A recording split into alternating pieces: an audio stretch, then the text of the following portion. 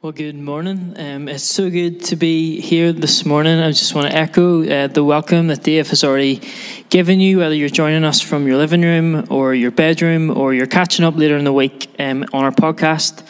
We're so glad and so thankful that you've decided to join with us this morning. It was a year ago to the day that I preached my first ever sermon here in Central. And if you'd told me then that this is what it was going to look like in a year's time, I probably would have struggled to believe what you would say.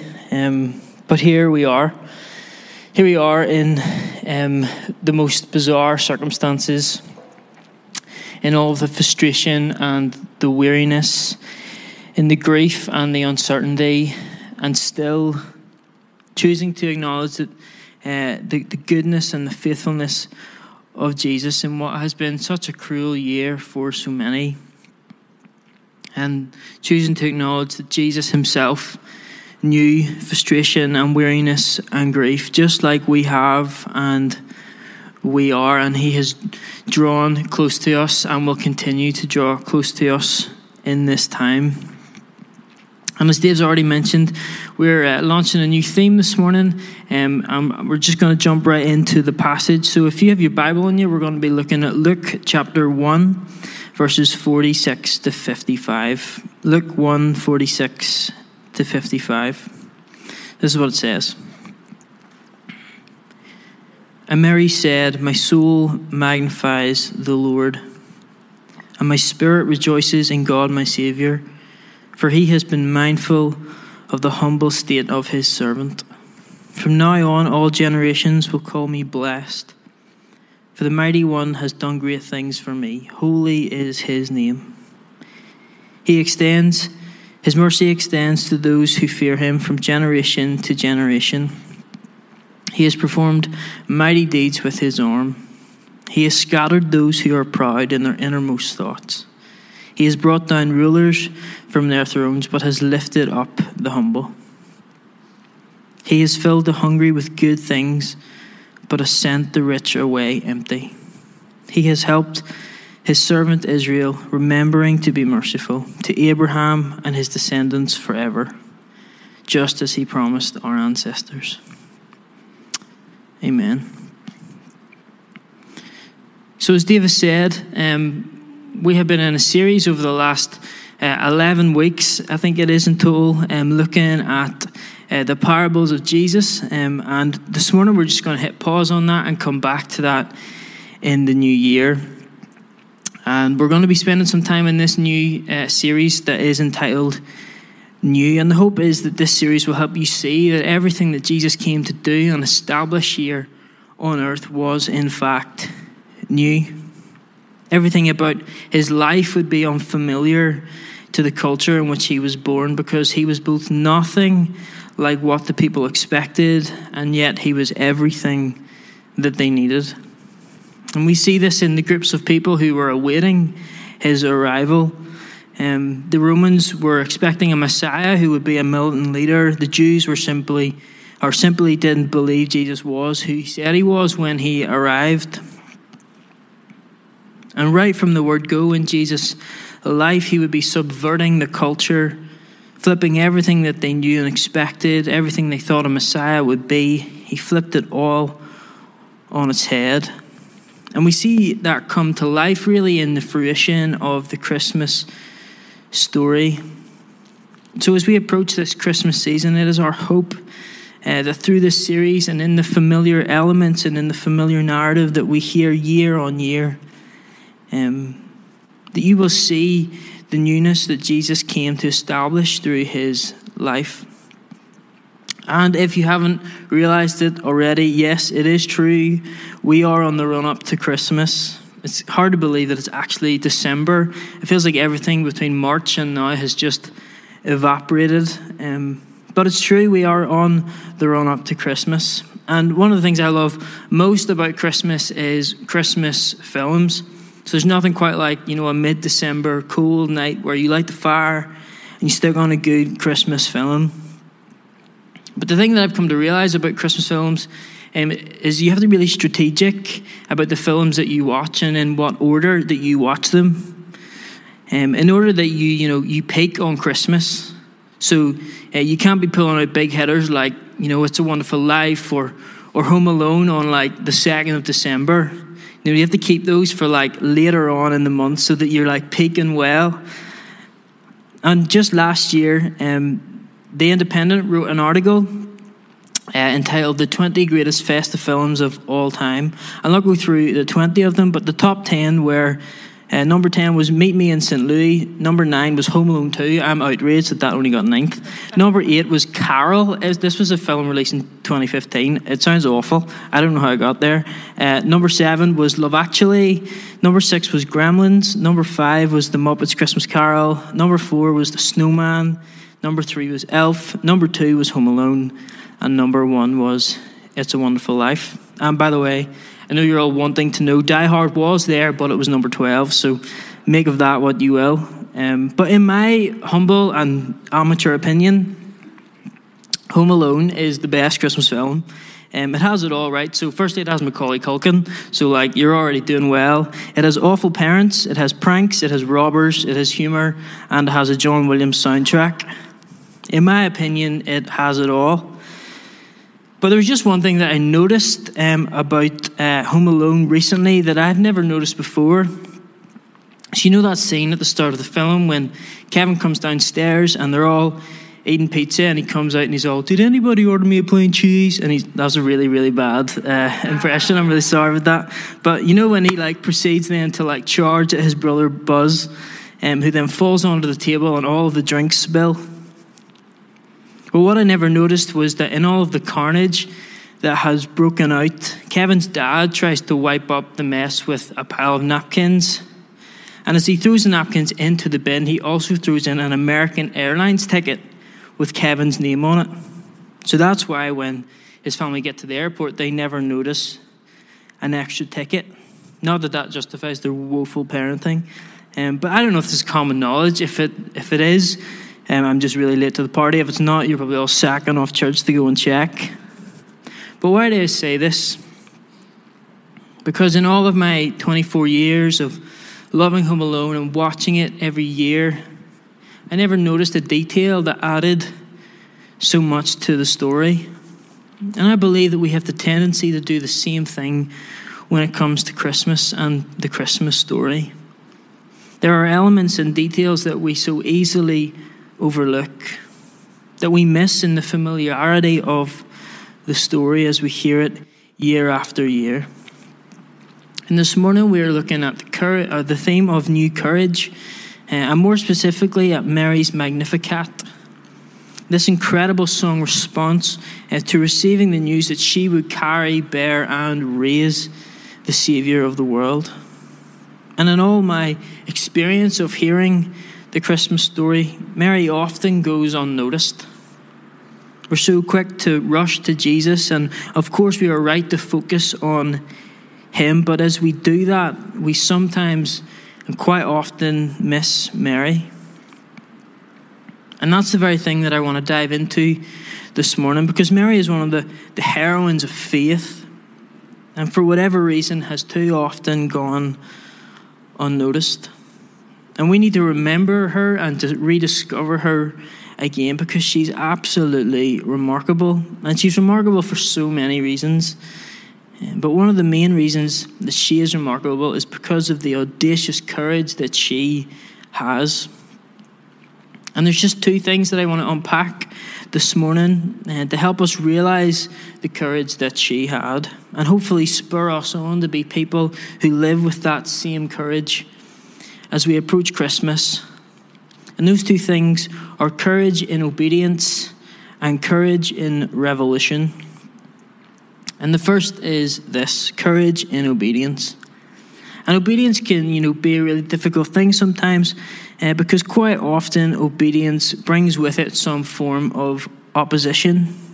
In choosing to be obedient to something, you're essentially giving that thing your submission and allowing it to be a higher authority in your life. And in giving that thing your yes, you're subsequently giving something else your no. And it's not uncommon that obedience can often lead to some form of opposition. And that opposition can be both internal and external. So we can face internal opposition. I don't know about you, but when someone tells me to do something, quite often my natural tendency is to either not do that thing or do the entire opposite of that thing. And when I've been asked, it's just flawed human nature, and we see that all the way through Scripture. Right at the beginning, God asked Adam and Eve not to eat the fruit of the tree of the knowledge of good and evil, and we all know how that went. Jonah was asked to go to Nineveh, but he went to Tarshish instead. Lot's wife was told, don't look back at the destruction of Sodom and Gomorrah. And then she did, and she turned to a pillar of salt. We're all born flawed, with flawed tendencies. So internal opposition in the face of obedience is an intrinsic part of what it means to be a flawed human being. And when we have the choice to be obedient, the enemy will do all that he can to ensure that we do the other thing. So he'll tell you that you're above whatever it is you've been asked. Or he'll give you every reason why you don't need to do that thing and you don't need to be obedient to that thing or that person. Internal opposition is often present in the face of obedience. And then there's external opposition in the face of our obedience. And this is, when we feel the pressure of people or the world around us who will taunt and threat and even seek to hurt us in pursuit of our obedience. This is broadly what we know to be called persecution. On April 1st, 1942, Desmond Doss joined the US Army. However, Doss wasn't like any other soldier. As a Seventh-day Adventist, he believed strongly that he couldn't carry a weapon or threaten another human life. He assumed that his right as a conscientious objector would not require him to carry a weapon, and ultimately he wanted to join the US medics. But when he enrolled, he was assigned to an infantry rifle company. However, he still refused to touch a weapon. And because of his objection, he became widely disliked by his company. In their eyes, he was a liability. They tried everything to get him discharged, so they assigned him extra tough duties. They took him to court for refusing orders, and they even tried to declare him mentally unwell. He was even threatened by a fellow soldier who said this, "As soon as we get into combat, I'll make sure you don't come back alive." His obedience brought with it so much external opposition. But somehow, no matter what they tried, he managed to stay enlisted. And if you've seen the film, you'll know how it ends. If you haven't, I'm about to ruin it for you. He went on to serve as a field medic in Okinawa when the Japanese attacked his unit at the top of a cliff, cutting down nearly every single man. So he quickly assembled a stretcher that could be lowered by a series of pulleys and to the ground beneath him. And then by himself under fire, he went and retrieved each of the 75 men in his unit, one at a time. You see, he believed that his duty was to obey God and serve his country, but it had to be in that order. So in the face of opposition, he was rooted enough in his faith to be courageous and remain obedient. So we see that obedience often brings with it both internal and external forms of opposition. And if that is the case, then we're going to need something that will help us in the face of opposition. And I believe that one of them things is courage. So we have Mary. Mary was tasked by God with something that had incredible cost and consequence, and yet she displays the most incredible amount of obedience and courage to do what God had assigned her. How do we know? Well, firstly, she worshipped. Look at the beginning of the passage that we just read. It says this, "My soul magnifies the Lord, and my spirit rejoices in God my Saviour, for he has been mindful of the humble state of his servant. From now on all generations will call me blessed, for the Mighty One has done great things for me. Holy is his name." You want to know the hallmark of someone who is completely sold out and completely invested in the kingdom of God? Look at the response when he asks them to do something that will cost them everything. And this did cost everything, and this was going to take a huge amount of courage. But secondly, she was radically obedient. Look at verses 47 and 48 again when it says, "My spirit rejoices in God my Saviour, for he has been mindful of the humble state of his servant." And this word servant that she uses is really interesting. And we see Mary use it twice. Once in verse 48 from the passage that we read, and then previously in verse 38 when the angel Gabriel appears to her and tells her that she would conceive and give birth to Jesus. This was her response in verse 38. "I am the Lord's servant. May your word be fulfilled." And this word servant, used in verse 38 and 40, it does in a general sense describe what she is, but the Greek word used to describe her intent is much more than that.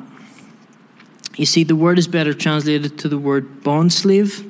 And this word bondslave describes a particular kind of servitude that was common in her day. This term denotes a person who had voluntarily sold him or herself into slavery, usually to pay a debt or to avoid destitution. And she would have used this word intentionally to express her complete submission to the will of God. In other words, I willingly commit myself to the unconditional service of the Lord. So we see that she chose worship, and we see that she chose to be radically obedient. But with that came incredible opposition. Because the thing we need to remember is that she was living in a world before Christ. So it's not like the world we live in now where we can look at hindsight through Scripture and look at her attitude and her obedience to do the thing that God asked her to do and praise her for it. No, the reality was that she was a 15-year-old girl immersing herself in a story that would bring with it shame from the culture around her. She was a girl. She was young, she was unmarried, she was a pregnant virgin, and she was carrying the Messiah. She was to be a laughingstock to the culture around her. She would become the talk of the town for all the wrong reasons. As she went about her daily life, she would be subject to ridicule and would be the punchline of most jokes. One commentator says that whispers, snickering, jokes, and scorn would become her closest and most enduring companion. But still, she willingly committed herself to the unconditional service of the Lord. Her courage in being obedient is absolutely astonishing. I mean, can we, from a purely biological level, can we acknowledge and appreciate what it was she went through? She was a 15-year-old girl with no medical aid, no gas and air, no midwife, and probably an underdeveloped body that wasn't ready to endure the physical and mental impact of having a baby. She was absolutely remarkable, and she knew that this would cost her everything, and still she goes through with it. Have you ever noticed that it's way easier to say you'll do something than it is to actually act? During the week, Hannah and I decided that we would start going for walks before work every morning.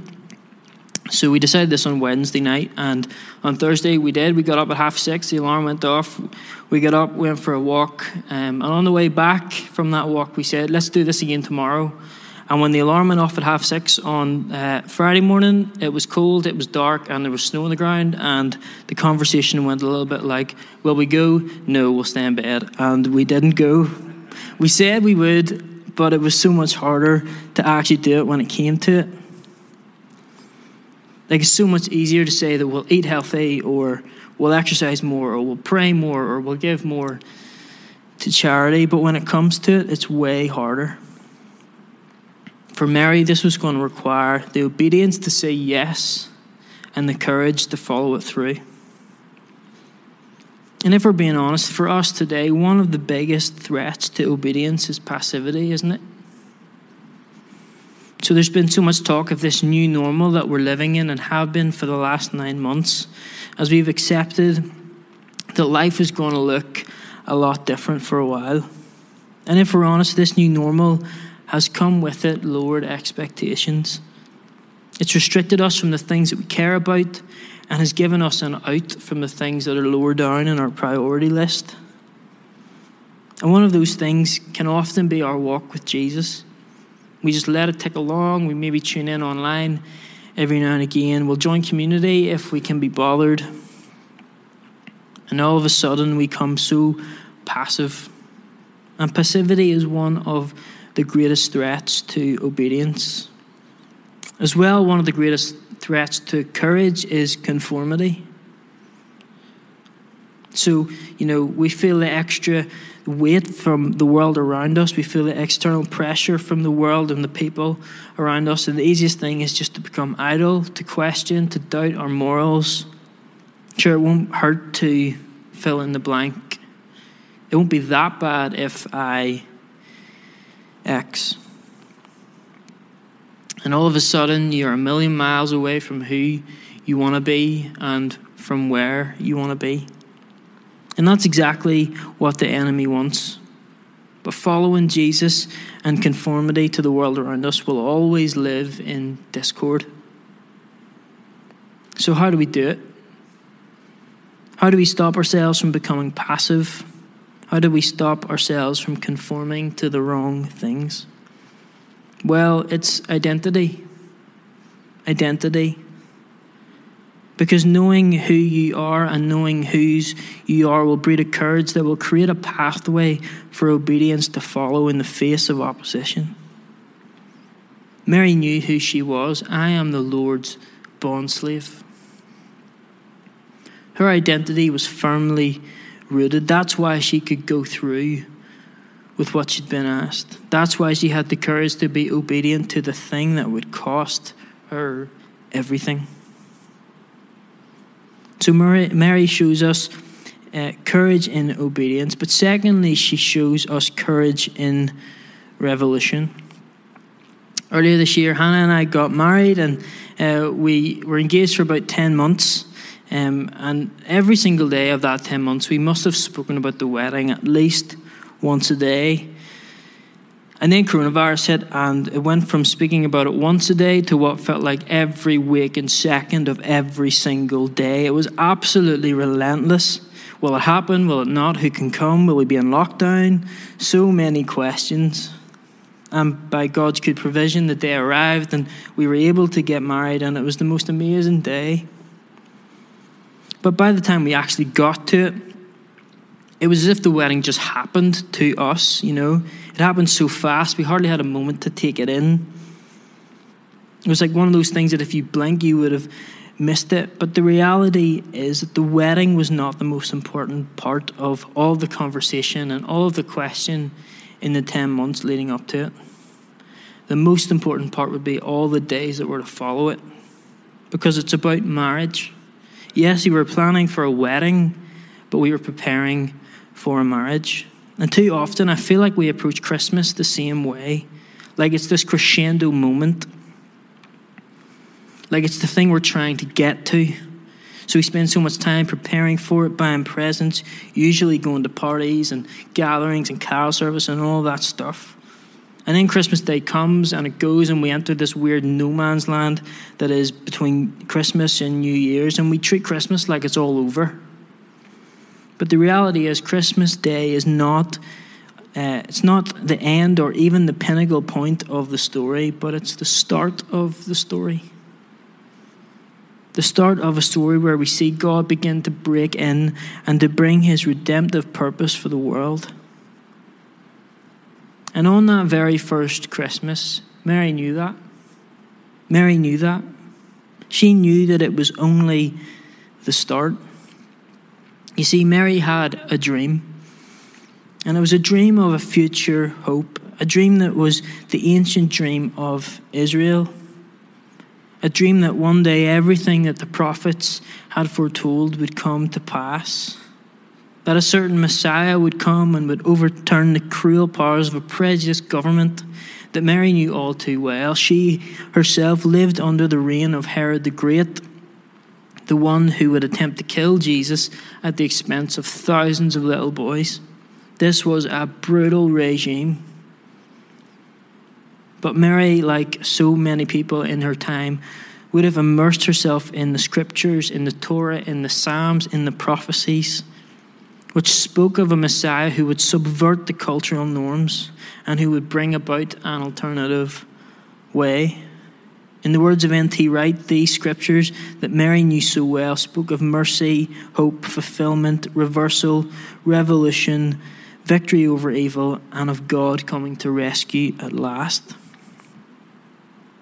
Mary knew that the child that she would bear would not be like any other. She knew that he would fulfill everything that Israel was hoping for. And she knew that it was just the start. She had a future hope that would outlast herself, that would be carried into every generation by a loving God through Jesus' life and the power of the Holy Spirit. That is what gave Mary the courage to say the things that she did in her Magnificat. Here's what she said again, verses 51 to 53. He has performed mighty deeds with his arm. He has scattered those who are proud in their innermost thoughts. He has brought down rulers from their thrones, but has lifted up the humble. He has filled the hungry with good things, but has sent the rich away empty. These are bold statements for Mary to make. These are bold statements for anyone to make, never mind a young teenage girl. But you see, Mary was declaring an alternative, a revolution. And revolutions aren't foreign to us, are they? We have witnessed and maybe even participated in some of the revolutions that have been around in our not too distant past. So earlier this year, we watched on with horror as we heard of the brutal murders of Breonna Taylor, Ahmaud Arbery, and George Floyd, which sparked a surge of Black Lives Matter protests that has swept across the world in an attempt to tackle systemic racism.